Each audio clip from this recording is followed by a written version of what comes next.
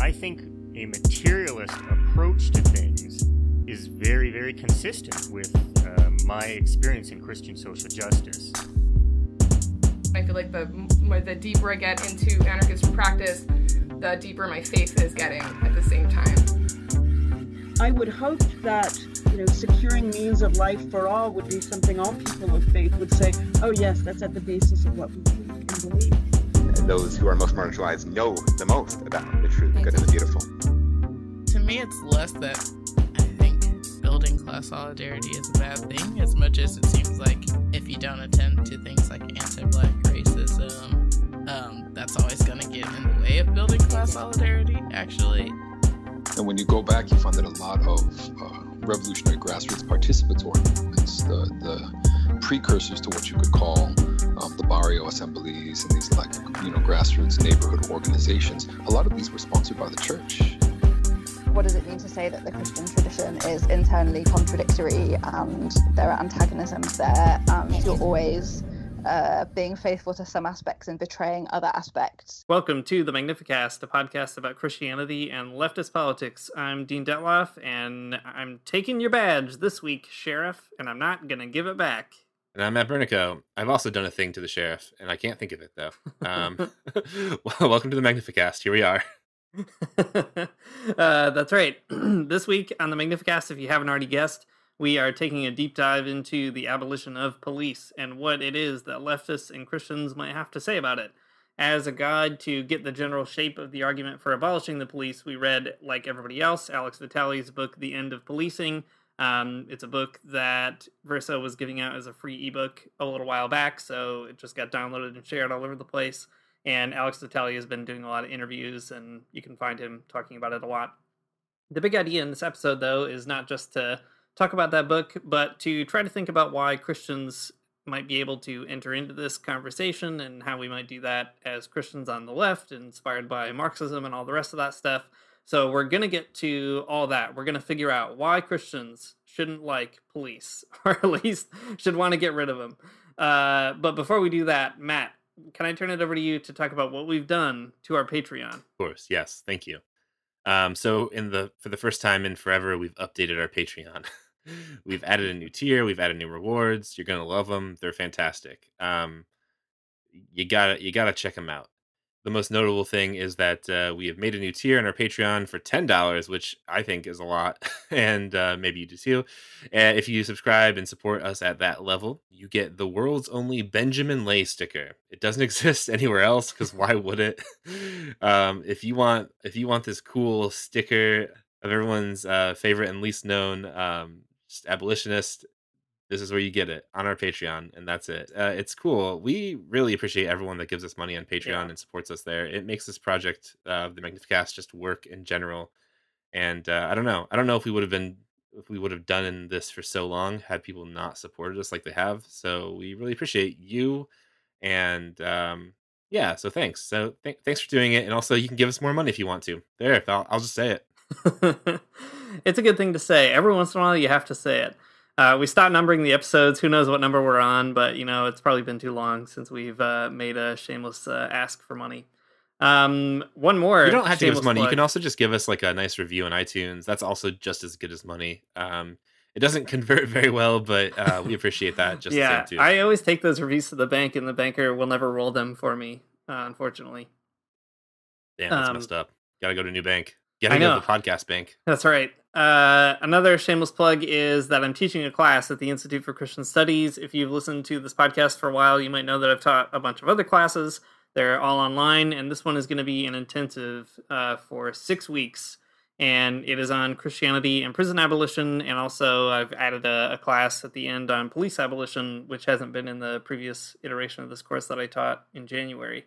I'm really excited to teach it in these conditions, especially. I think there's just a lot of people talking about it, and if you want to talk about it with other folks who are committed to reading and thinking and discussing a lot of ideas that are swirling around about abolition and Christianity, this is a good opportunity to do it. If you are interested, you can email our registrar, Elizabeth, at academic-registrar, registrar, at icscanada.edu, and she will give you all the information you could ever want about this class. I was just thinking about how much I missed grad school the other day, so maybe I'll sign up and I can just be I'll be the class clown. I'll be the guy that's I'm gonna put thumbtacks on your chair Yeah, yeah. and really prank you. Yeah, that sounds good. Well, my partner Emily might also take the class, so this could be quite a bizarre. Oh my gosh, situation. we have to get all of your closest friends and family to get into this class. Yeah, yeah. That I would should be- email my mom, see what she's up to. We'll just see how it goes. This is the ultimate prank: is to get to get everyone in this class and make you be our teacher. Oh no! What a disaster. Well, we'll see.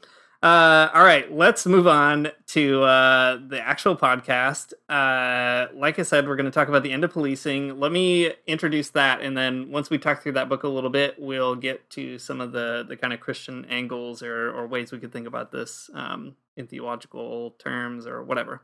All right, so Vitaly's book is really interesting for a lot of reasons. Probably one of the best is that it is extremely useful, which is not something you can say about every book that comes out on the left. It has a lot of really like practical information and applied information, and every chapter is broken up into sections that conceptualize the problem with police in general, the problem with reforms, and what alternatives there might be. And you can see info on police in schools, for example, or what does policing have to do with gender, all kinds of stuff that comes out in the text that's really great. And one thing that I think I appreciate most is that Vitaly has clearly apprenticed himself to a wider discourse of abolition with people like Angela Davis and Ruth Wilson Gilmore and Naomi Murakawa and all these other extremely gifted scholars. So if you're kind of looking for like a way into that universe of discourse, Vitaly's is at least one sort of entry point into the police side of the conversation that will introduce you to a lot of other people as well. So it's a good book is what I'm trying to say. It is a good book. It just starts off just drawing out the big question about police, right? That people think that that police are out here to protect you, to protect your private property, to make sure that our society does not crumble into chaos. But Alex Vitaly is here to tell you, what if police are bad and you haven't thought about that part? Maybe you don't know about this one, but maybe they're bad. And the book turns really quickly to just like, what if we rethought the whole idea of police and society, or what if we rethought society in regards to justice and rather than carcerality and revenge and punishment, right? What if we thought about things all different, all upside down? So that's what we do. That's what he does in the book. And like I said, it's a useful book, and it really kind of gives you all of the tools you need to, I think, understand these articles, and then also, yeah, I mean, kind of rehearse thinking about them. I don't know if that's the right word, but that's how I always, in my brain, I'm always arguing with somebody, some kind of made up interlocutor. And this book has been really helpful because it kind of gives you these cool different sides of the argument. Like, he'll present like step one, this is what the police are actually like, and then step two, this is what people who think they need to be reformed, this is what police should do according to like this reformist type of approach. And then step three, there's always this section called alternatives in each chapter where it's like, this is what we should really do instead. But before we get to any of that stuff, let me just kind of read a quote here from Alex Vitaly, and we can start kind of seeing what he thinks the problem with police are writ large. So Vitaly writes, more than anything, however, what we really need is to rethink the role of police in society. The origins and function of the police are intimately tied to the management of inequalities of race and class. The suppression of workers and the tight surveillance and micromanagement of black and brown lives have always been at the center of policing. A kinder, gentler, and more diverse war on the poor is still a war on the poor.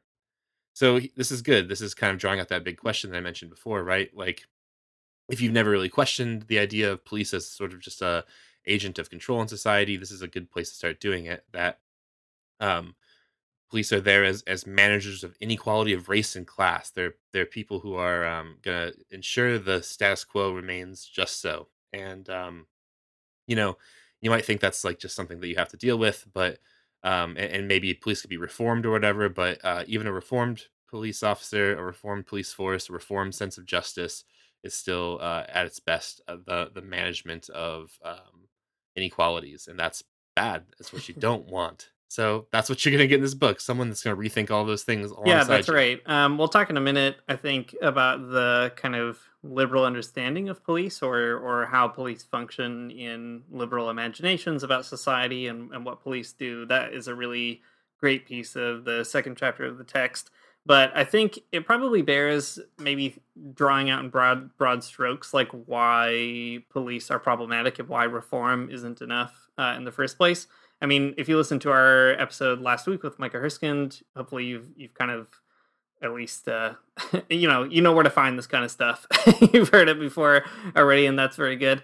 But it's always good to kind of figure that out. So liberals in particular will say the problem with police is you've got like corruption in the system. Maybe it's even very deep. Maybe it's toxic, and it's incredibly bad. It's not that liberals sort of think that police are necessarily always good, but perhaps what we should really do is kind of rethink the role for the police, or reimagine the police. That's one way that people sometimes talk about it. Abolitionists are saying that we shouldn't have police at all, which is a big thing to say right away off the bat, but it's not a utopic dream. There are some real considerations to be made about what we think police do, what they in fact do. The one that people often talk about is police responding to things like mental health crises, right? That's where a lot of shootings and killings happen. Police show up because somebody's having a really hard time. They don't know what to do, and they panic, and they kill somebody. And police abolitionists will say, well, why would we be sending an armed police officer to a situation like this in the first place when we could be sending someone who is a trained healthcare professional, who knows how to de-escalate a situation, who has experience with people who are having mental health crises, etc., and who understand that, this is a person who needs help, not a person who needs to be threatened or yelled at or whatever. So all that to say, the idea that the police need to be abolished is one that sounds pretty wild if you've never heard of it. But don't let anybody tell you that there is no actual way of thinking about this, or no real steps to be taken. That's exactly what Vitaly and so many other people are really trying to kind of lay out. Yeah, I think that's a good way to kind of contextualize the book.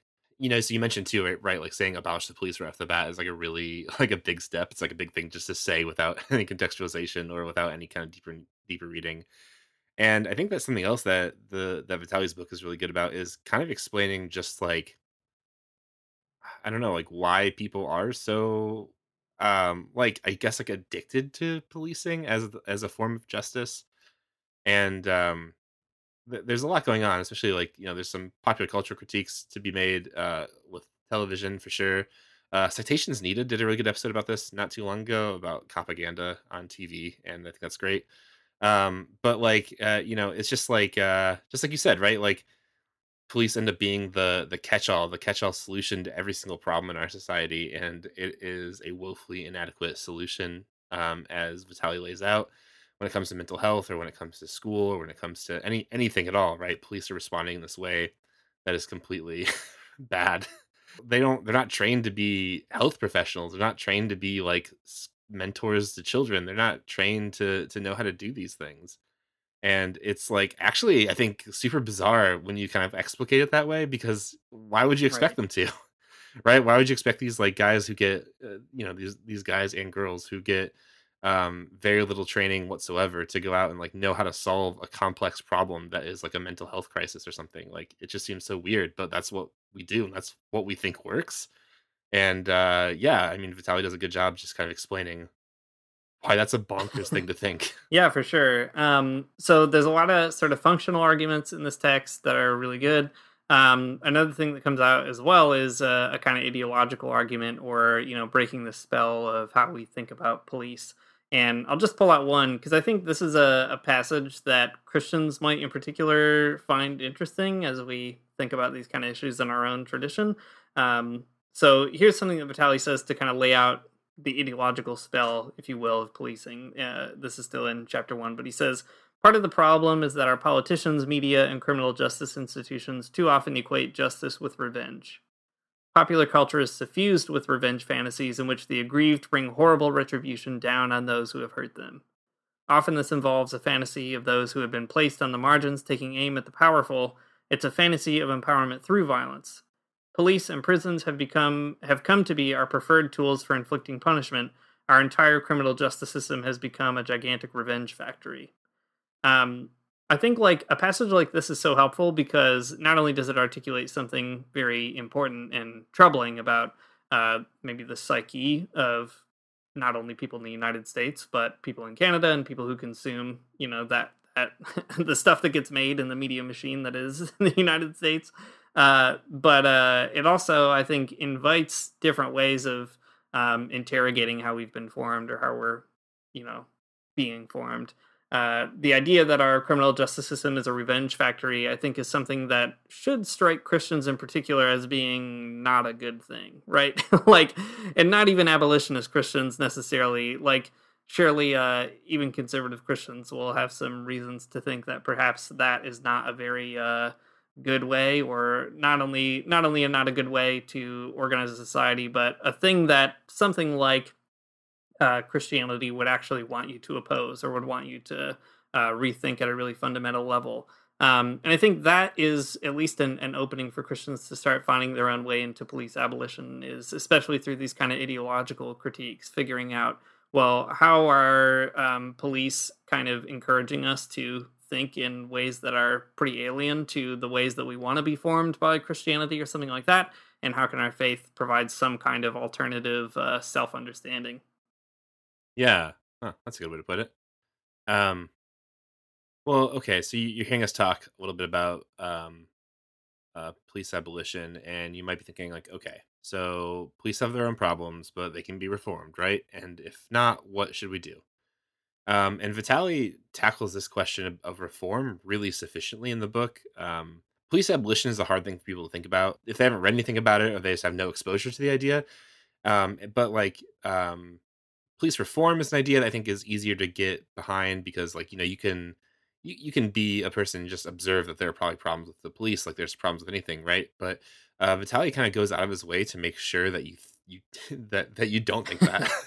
He goes out of his way to make sure that that the idea of reform is like never going to be sufficient for addressing the problem of police and the way it functions in society. So here's a quote from Vitaly that kind of gets to what he's after here. Any real agenda for police reform must replace police with empowered communities working to solve their own problems. Poor communities of color have suffered the consequences of high crime and disorder. It is their children who are being shot and robbed. They have also had to bear the brunt of aggressive, invasive, and humiliating policing. Policing will never be a just or effective tool for community empowerment, much less racial justice. Communities must directly confront the political, economic, and social arrangements that produce the vast gulfs between the races and the growing gaps between the haves and have-nots. We don't need empty police reforms. We need a robust democracy that gives people the capacity to demand their government and themselves real, non-punitive solutions to their problems. Okay, so this is good. This is getting us on track to what Vitaly is trying to get us to think about. Reforms and more police training, all of that kind of stuff will never be good enough to actually confront the problems at hand, right? Police, when it comes down to it, are there to sort of like address the symptoms of the problem poorly, and reforming those police or making them not use chokeholds or making them not use tear gas is never going to solve the problem in itself, right? So what Vitaly does is something that is, pretty Marxist if you think about it. You have to change the actual material conditions that people live in. You have to change the political, economic, and social arrangements that produce the situations that are causing people to suffer, and are like the situations that police are applying themselves to. So instead of reforming those things that really would just be like he said earlier, a kinder and gentler, more diverse war on the poor. Instead of doing that, we ought to address those needs systemically first. And yeah, I mean, obviously, you can see the reason that Marxists would be interested in it, and also there's like a genealogy of Marxists who have been interested and have contributed a lot, like Angela Davis and others. But yeah, this is a good place to start thinking about like what Vitaly has in mind about the abolition of police. Yeah, I think that is also just a helpful way into helping us figure things out in a way that looks at how abolition is a creative project, not just a negative project. And that's something abolitionists are always talking about. That it's abolishing prisons or abolishing police, but to do that, it's actually the production of some other kind of society where we don't have to think about these things in the same way, or the kinds of problems that we assume we're addressing are actually addressed at a root level. I guess I'm kind of thinking back to the episode we did on Christians and political economy, where what's really happening here is in the same way that something like Marxism can help us ask why are there poor people and why are there rich people, and we can kind of address it at a more structural level. Here too, we can kind of say, well, why is there crime in the first place? Why are there people who are labeled criminals? What does that actually mean? So it's just kind of one more way to dig below the sort of moral injunction, which is good, that says, police shouldn't just be killing people in the streets, and then ask a deeper question of like, all right, how did police even get here in the first place? And like, what should we do different? Yep, that's a pretty good overview of the situation. In the second chapter, things take a historical turn, which is always the turn. We have to be careful of this turn in this podcast because, boy, do I love reading about history these days. That's the whole thing. That's the thing I care about the most.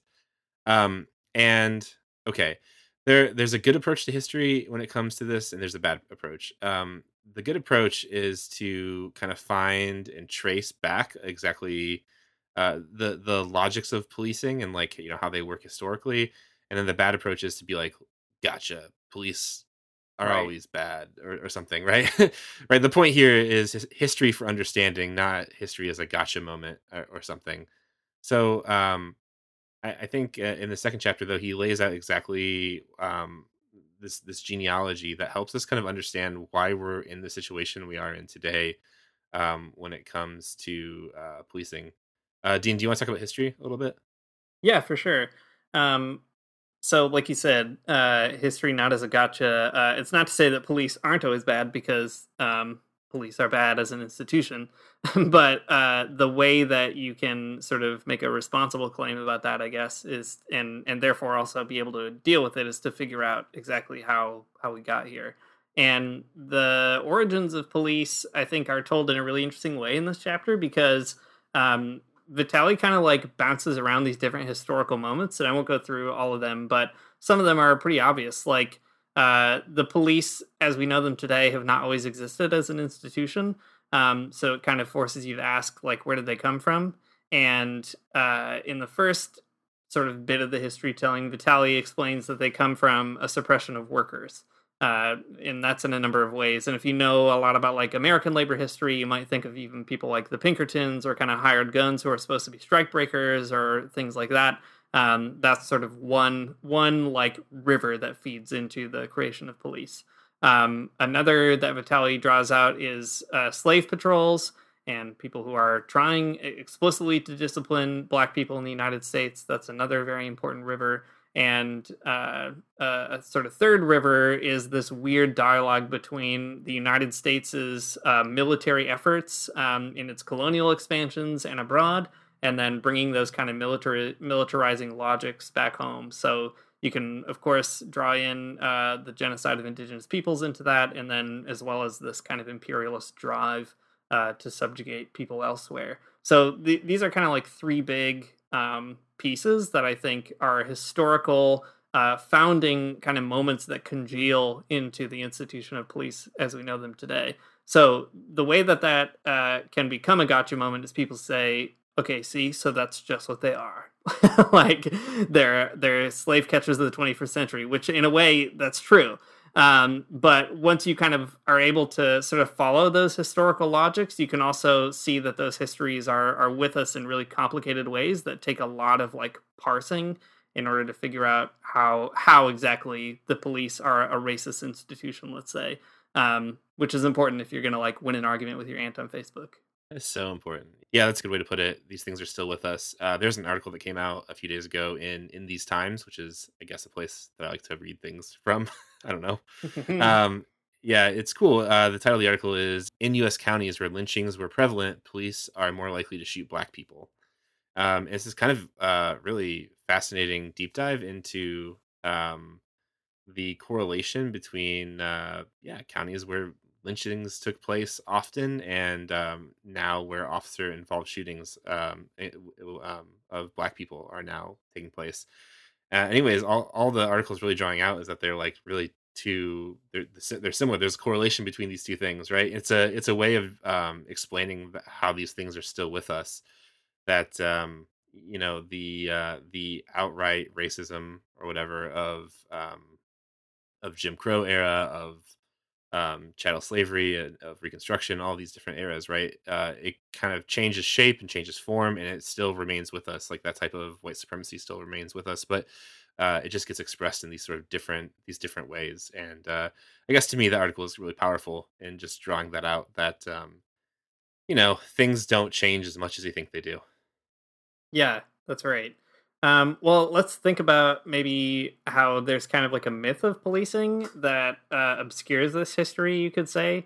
And I think Vitaly is really good at kind of laying this out. So he talks in particular about the liberal view of police, which I think is really valuable because you can understand at an intuitive level, I think, a certain conservative view of police as law and order, as the obvious right hand of God or whatever, who can never do anything wrong. They're always innocent. They're the protectors of justice.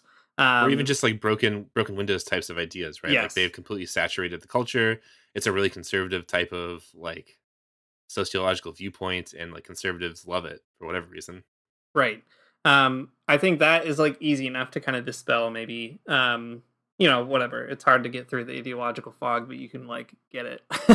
You can get why it's bizarre. But the liberal view is kind of harder because, as always, the liberal takes themselves to be, progressive with respect to the conservative, and they're on the side that's moving through history. So Vitaly tries to kind of articulate this worldview in a way that I think is pretty fair and worth pulling out. So he says, liberals think of the police as the legitimate mechanism for using force in the interests of the whole society.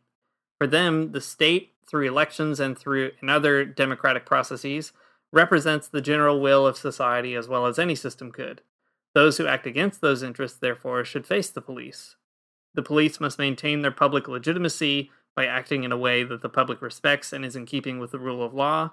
For liberals, police reform is always a question of taking steps to restore that legitimacy. That is what separates the police of a liberal democracy from those of a dictatorship.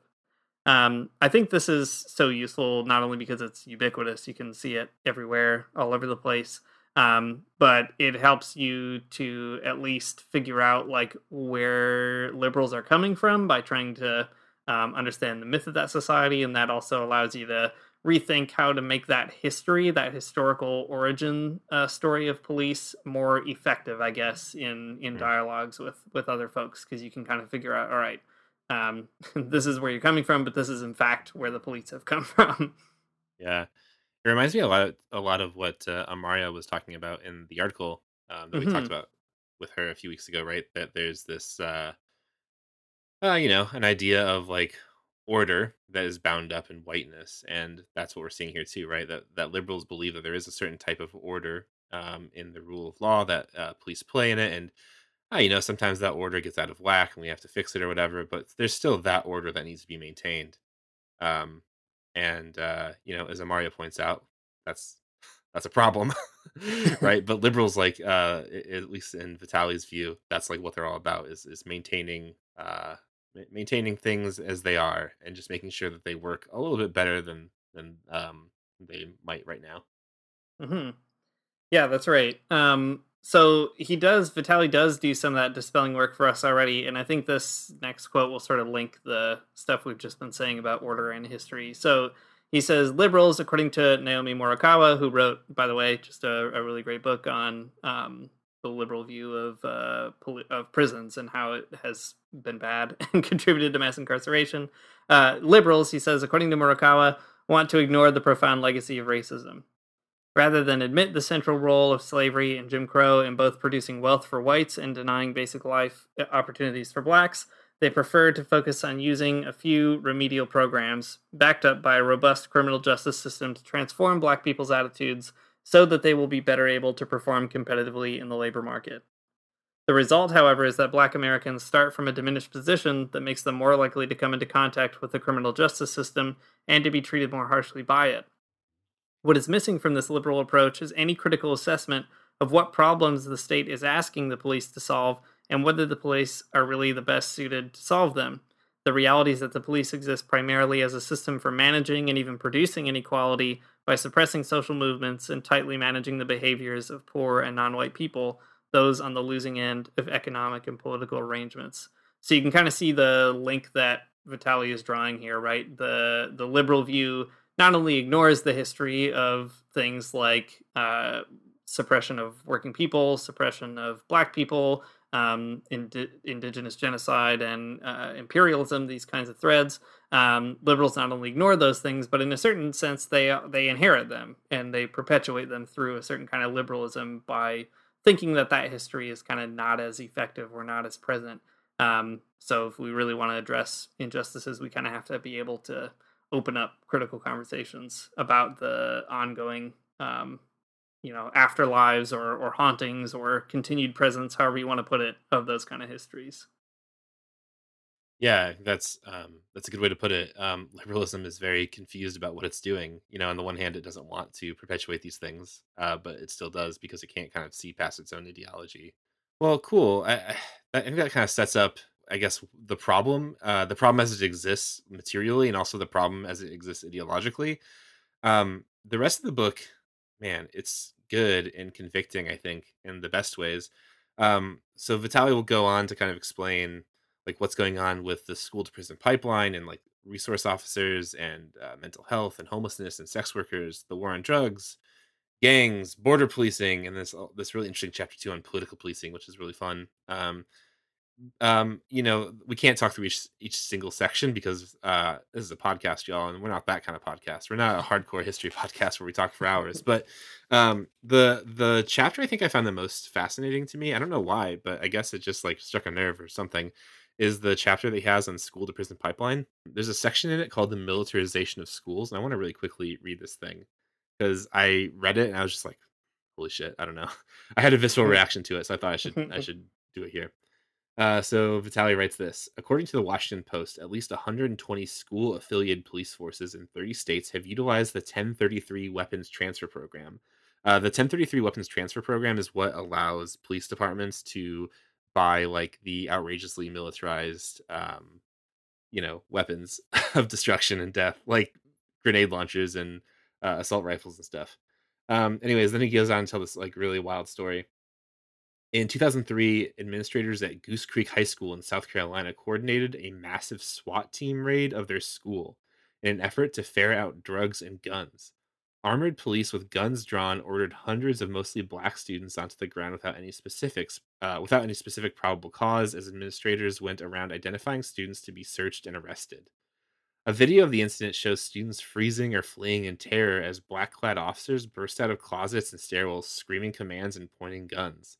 Police dogs were brought in to find the drugs that supposedly necessitated the raid, but none were found. The administrator who had organized the raid apologized to parents, but pointed out that once police are on campus, they are in control, which is exactly the problem.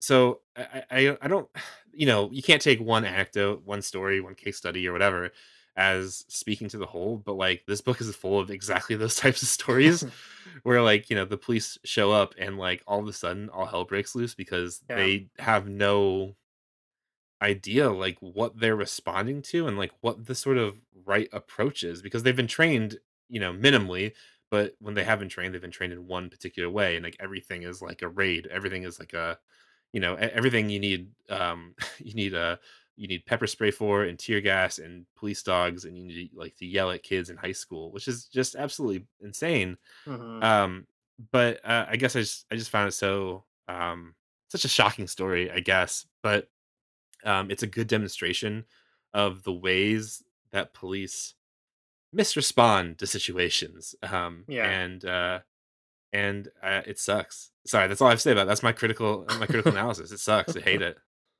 It's good to bring that story out, I think. And like you say, it's one story among so many. I want to turn to one last thing that Vitali says, and maybe we could start talking about the Christian stuff because we have a lot more podcasts to go.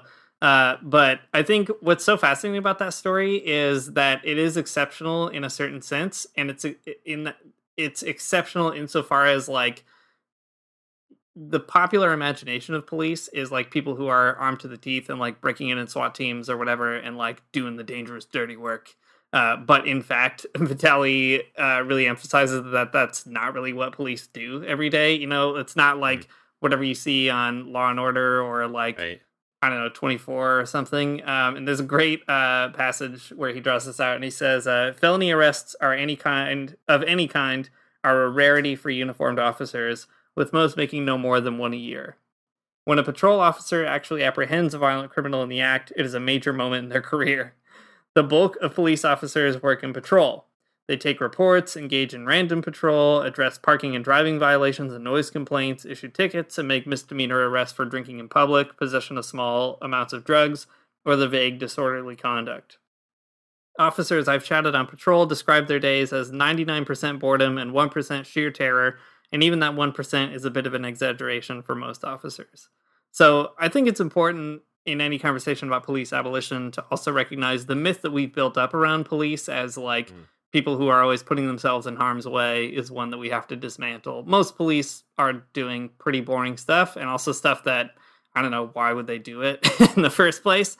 And just to drive the point home, there was a great chart going around not too long ago of the sort of like frequencies of injuries or fatalities on the job in different occupations, and police are like nowhere near the top, right? Like you're more likely to be killed if you're a sanitation worker or if you're like a logger than you are if you're a police officer. That's right. So fisherman, just, that's the most dangerous job, or a fisherman. Yeah, exactly. So just an important thing to sort of continue to dispel that myth of like, you know, the brave serving and protecting. Like, I don't know, there's a lot more to or a lot less to policing, I guess, than we like to think if we watch a lot of movies and TV. Yeah. So I mean, in conclusion, the book kind of ends on this whole kind of in the same way it started. He says, every time we look to the police and prisons to solve our problems, we enforce these processes. We can't demand that police get rid of those annoying homeless people in the park or threatening young people on the corner and simultaneously call for affordable housing and youth jobs, because the state is only offering the former and will deny us the latter every time. And he says at the very end, we should demand safety and security, but not the hands of the police. And in the end, they rarely ever provide either. And yeah, I mean, like that's kind of the story of the book, that police are always kind of like this force that responds wrongly, usually over the top ways, or maybe not over the top ways are not, it's not the way to put it. I guess police know how to respond in one way, and that's with like force, right? That's it. And those are always misaddressing the situation. They're never really solving the problem. And yeah, so Alex Talley thinks like, so we should investigate these other more robust democratic ways of communities kind of solving their own problems. And I think that's a pretty compelling case, actually. Mhm. Just laying it all out here, police like don't do what you think that they do. And so I read this book, and after I was done, I just kind of felt sort of sad about police. Not I mean, of course they perpetuate massive violence, and that's terrible, and I don't feel sad about that. I feel mad about that. But those are my emotions. But I feel sad because like it must be such a frustrating job to have to respond to 1,000 different situations that you are not trained to respond to. Mhm. Like, police aren't trained to handle mental health situations, but they have to do it, and that must suck. That must suck to be like just to not know what you're really doing and to not have Mhm. anything to add to the situation, but you still have to show up and try to add something to the situation, and in the end you end up just doing more harm than good. That must be an Yeah. intensely frustrating situation to be in. Um, I imagine that there are ways that sort of cop ideology blocks that frustration, but boy, would I feel stupid in that job. Yeah, I know. Well, I don't know why I do this, but every once in a while I watch. There's a show in Canada. I'm pretty sure there's one in the U.S. too, but there's one that I was like addicted to for masochistic reasons, I guess. And it's kind of like Cops, but it's Border Patrol in particular, and it's Uh, all like Canadian Border Patrols and mostly airports. But it literally like it's so crazy to watch. I kind of couldn't believe that it was a show because I don't know, like I've seen a handful of episodes of Cops, and like at least there's the excitement of a car chase every once in a while or something. Like if you're watching it on TV, but in the Border Patrol show, it's just like police officers asking somebody to come into their office, and they're like, I don't know, the person got off an airplane and they're like extremely high, and they're like, "Sir, do you have marijuana in your bag?" And they're like, "Oh, no way, I don't, officer. For sure I don't have marijuana in my bag." And, like, oftentimes they don't even find it, but, like, the person is clearly high in front of them, and there's, like, nothing they can do about it anyway. And it's also a ridiculous thing to get upset about. So they just have to, like, tell the person to leave and, like, wish them good luck, I guess. And it's the weirdest show because it's like 99% of the time they pull people into an office and just have a weird conversation and then just depart. Like that's the whole thing. And I think it's like it's a great show because it does represent how extremely banal being a police officer is, even though it's supposed to be like, I don't know, giving you a ride along perspective or something. It's very embarrassing. Right. That's very funny that they picked like the weirdest and most boring place to do a ride along. I know. It's really bizarre. All right. Well, let's transition a bit into the Christian stuff. We've talked a little bit about police, why they're, from a practical perspective, not a great idea, why from a historical perspective, you should be suspect of these kind of institutions. But I think there's a number of angles I've been kind of considering thinking as a Christian about abolition, and I want to share two of them. The first one, I think, kind of goes along with those feelings of sympathy that you were sharing, Matt, about, like, why, like, there is a kind of moment of, like, why do police do these things? Like, why do we ask people to do something that they're clearly not capable of doing? Yeah. And I think that's, like, a good Christian question to ask. And I think it leads me to say something like, if you really love police, whether you love them as your enemies or you love them as your, I don't know, people you believe are defending law and justice, if you really love police, you should actually get rid of their jobs. I think that's a good, hot Christian take that I'm going to set on the table that we can talk about. I'll talk about the second one afterwards, but I think we should spend some time on that one. Yeah, I agree. It's so sad for all the different reasons that I've said, I guess. Here's another story that sticks out to me from Vitaly's book that I think kind of proves the point of the sadness. So there's a section on mental health, and Vitaly is kind of giving these. I think that they're based on real experiences, and you can imagine them because you've probably seen them unfold. But he was talking about the ways that that police respond to mental health and like the places that they're most likely to respond to mental health. So Vitaly's like, you can imagine this, that like if you're in like a sort of upscale mall or whatever, and there's like a person walking along who is kind of smelly and they're wearing dirty clothes or whatever, and they're muttering them to themselves, right? That is a situation that police will for sure. That's a mental health situation that police will for sure involve themselves in, and it's not because they think this person's in danger necessarily or a danger to anyone else, but it's probably because like someone called the cops and said, "Listen, there's this like weird guy walking around or whatever." And that's sad because like first of all, they're not going to get this person help. They're going to end up probably, um, I don't know, putting him in jail or just like making him leave the mall, whichever. Or worse. There's a lot of worse outcomes.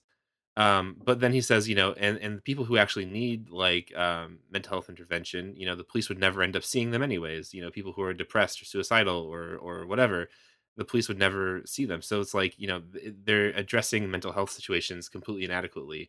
They address them on the side of like, stupid business owners and not actually as mental health professionals or whatever. So I guess all that to say, it's like so sad to see people being like mistrained and misled to thinking like that's what it means to do justice in any kind of one sense. Mhm. And I think that, instead of harassing homeless people, it would be way better to not have police whatsoever. And instead, like investing that money in mental health professionals so that everyone gets the help that they need. Yeah. Right? Like you shouldn't. First of all, you don't need an armed force to like harass people who don't need to be harassed. Like that's super important. And then also Mhm. you just like you shouldn't have an armed force that does that. Oh god, it sucks. It sucks so bad. Yeah, I think so. Well, that leads to the second point I wanted to put on the table, which is that another sort of Christian way into this is that the oppressed are obviously the people we talk about on this podcast as the sort of preferential option that God has, right? God is more interested in the oppressed than the oppressor and takes their side, etc. And I think that is like one way into the conversation about police abolition as well. Clearly, like if you have a liberation theology perspective, you would side more with the person getting arrested than the person who's doing the arresting in that case in like the mall or whatever. But I think there is kind of a way of tying these things together, like the idea that you would love a police officer by getting rid of their job and also being for the oppressed and the love of the oppressed. And they come together in Paulo Freire, who we've talked about on this podcast before. He was a Brazilian Christian radical Marxist educator. Has a great book called Pedagogy of the Oppressed. And I want to read a passage that's been sticking out with me as I've been thinking about all this. So Freire says, it is, paradoxical though it may seem, precisely in the response of the oppressed to the violence of their oppressors that a gesture of love may be found. Consciously or unconsciously, the act of rebellion by the oppressed, an act which is always or nearly always as violent as the initial violence of the oppressors, can initiate love. Whereas the violence of the oppressors prevents the oppressed from being fully human, the response of the latter to this violence is grounded in the desire to pursue the right to be human. As the oppressors dehumanize others and violate their rights, they themselves also become dehumanized. As the oppressed, fighting to be human, take away the oppressor's power to dominate and suppress, they restore to the oppressors the humanity they had lost in the exercise of oppression. It is only the oppressed who, by freeing themselves, can free their oppressors. And later on, Freire says, only by abolishing the situation of oppression is it possible to restore the love which made that situation impossible. Or which that situation made impossible, sorry. I think that this sort of point is really profound when we think about something like police abolition, that it's only by having a rebellion against the order that the police defend and represent that you could really free the police from their own position as basically being totally dehumanized by the awful, horrible work that they do and the things that they do to other people that leaves a really terrible mark on them as well. And I think that is like a really kind of strange Christian take that that you might have in a situation like this, that like, if you're really supposed to love your enemies, and I think the police are the enemies if you really are for the oppressed, then the only way to really do that is to remove them from the opportunity to oppress people. Yeah, I think that's a really powerful take, actually. Yeah, I don't know. Only after I think police no longer have to do those things, and like you can have a different type of society that has an orientation towards a different type of justice that's non-punitive. Would anyone even really be able to understand like how utterly awful things were? I think Yeah. Yeah, I don't know. I don't.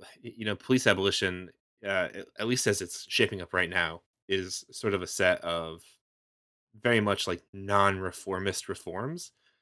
So it's like not even like violence in sort of the revolutionary sense, but Right. like taking like those types of positions in our society away, I think the first step towards a really important transformation, not just of the material situations, but of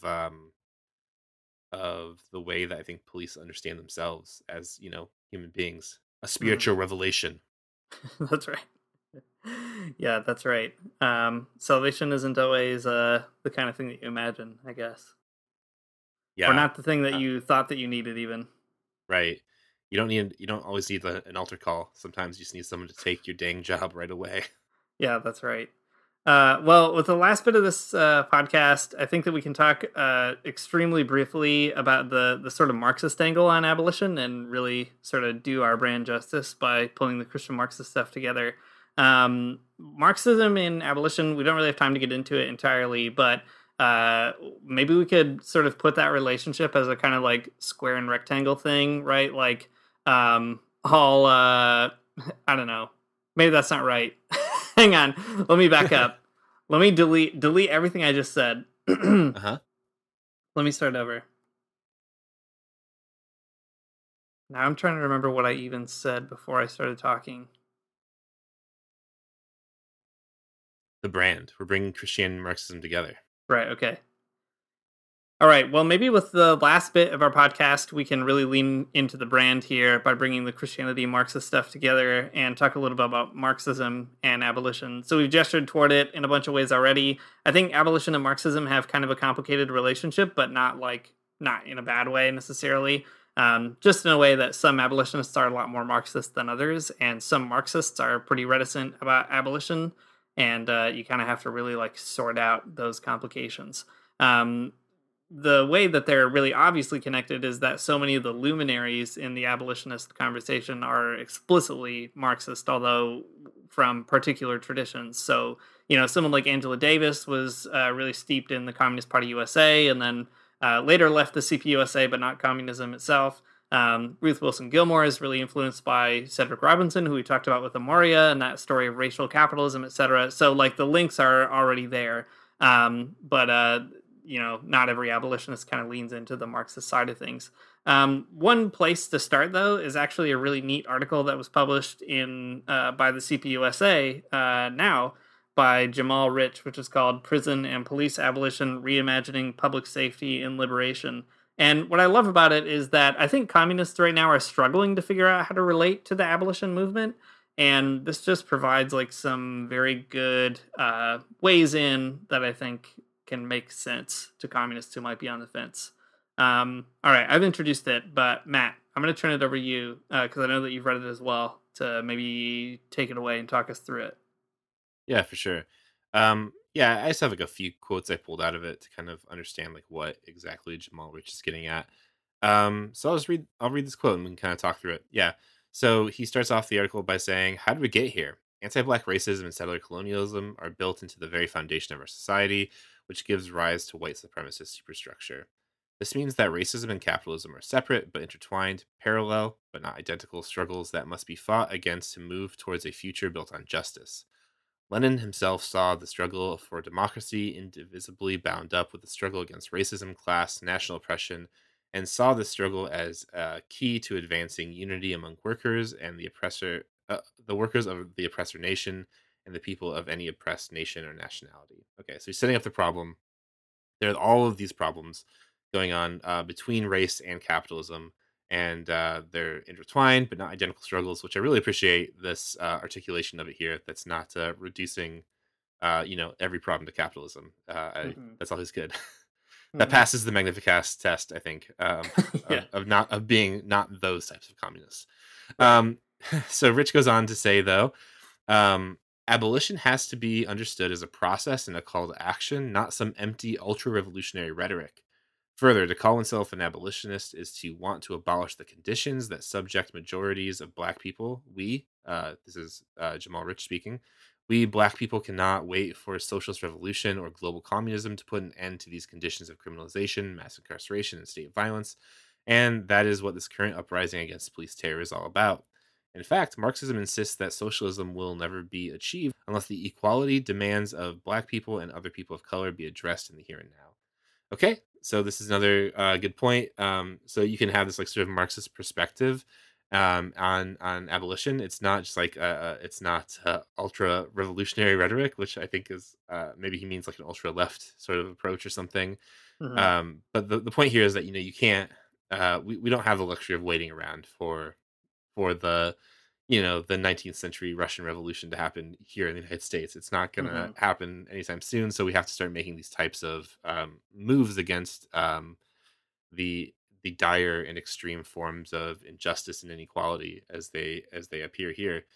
And I think that's another idea I appreciate. Again, abolitionism is a good non-reformist reform, and I think that Marxists can definitely find a lot of energy in it, and they should definitely do that.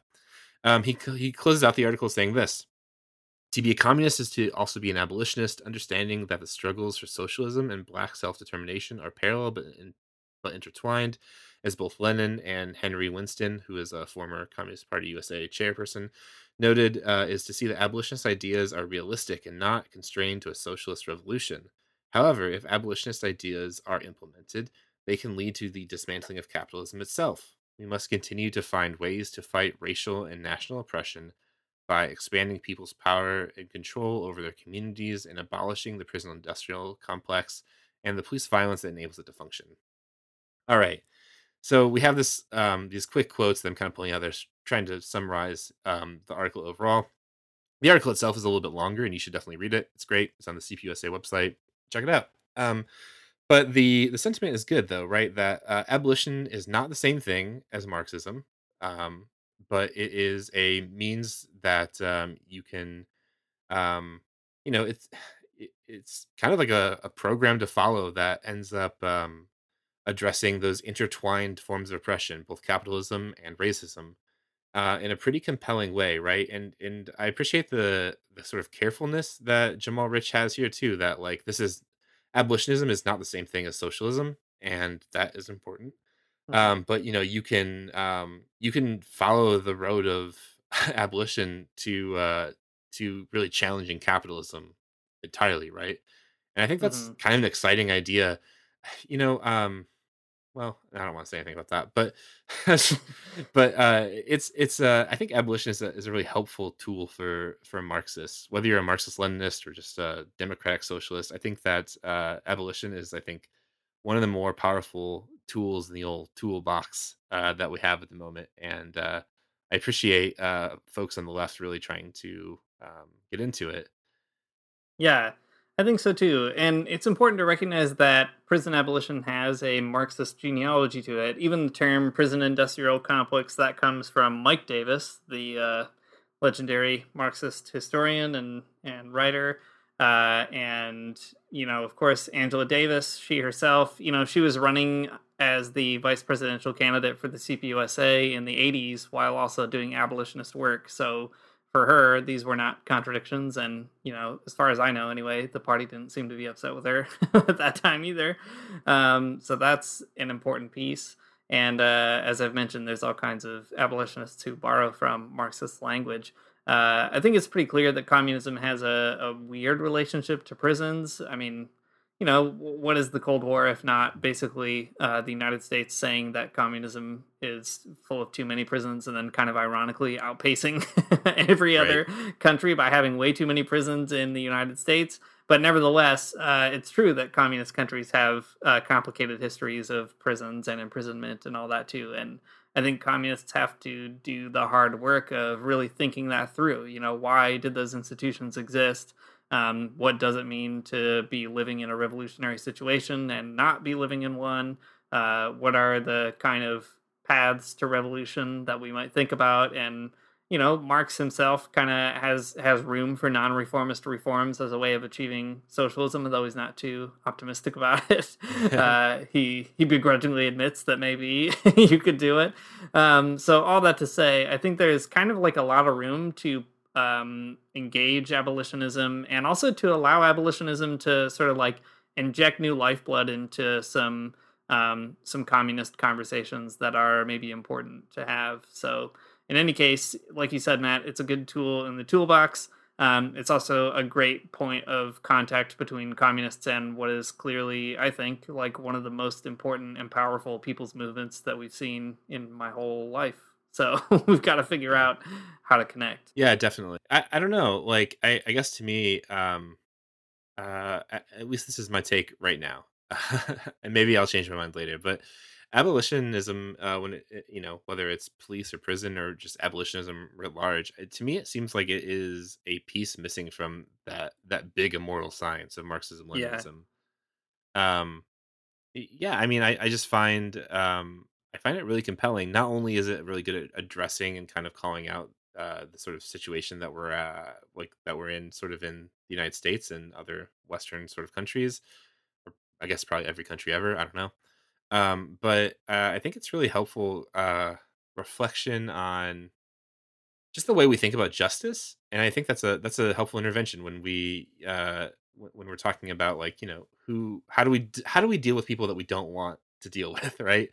Hmm. And punitively that means like shuffling them away to a place we can't see them until they are less problematic for us, and I think that is a helpful thing that abolition makes us confront, that that justice has to be more about just sweeping people away. And I find that really compelling. And I think that yeah, all the leftists in the world should figure it out.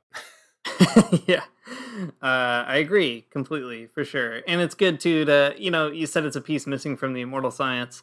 I think it's good too to recognize that abolition is actually trying to think scientifically about problems in society, right? Like, Totally, it's completely sociological, like in every sense. Exactly. It's not a utopic pie in the sky dream or whatever. It is taking stock of how people actually operate. And at the end of the day, if we're serious about thinking about things like your material conditions shape the person that you are, and different material conditions should shape different kinds of people, then we absolutely need to think about how criminal justice systems, do or don't contribute to the real flourishing of all people. That's right. All right, so let's just get rid of the police, and and the people can flourish, all of them at once. That's right. Exactly. And, Christians think that too. So we've done it. We've really done it. We've connected all the dots here. Thanks for listening to the Magnificast. If you like what you heard, you can support us on Patreon. As you know, we have revised it. So even if you already support us, maybe you want one of those very good Benjamin Lay stickers, and there's only one place to get them, at patreon.com/the Magnificast. You can find us all over the internet. We're on Twitter at The Magnificast. We have a Facebook group called The Magnificast Basement. We have an email address, themagnificast@gmail.com. And that is all I have to say about that. Our music, as always, is by Amaria Armstrong, and our outro is by The Illogical Spoon. See you next week. Heaven come to earth and there won't be no church. We'll meet down by the riverside. There we'll swim with all creation. Never get tired, never bored. Don't worry, someday there'll be no dam between us and our Lord.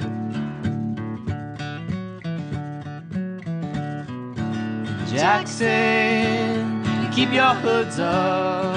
Well, you keep your hoods up and you stay up late. Jackson, you keep your hoods up. Well, you keep your hoods up and you stay up late. Oh, don't mind a cold night, but we might mind if you leave too soon. So come on now, it's still early.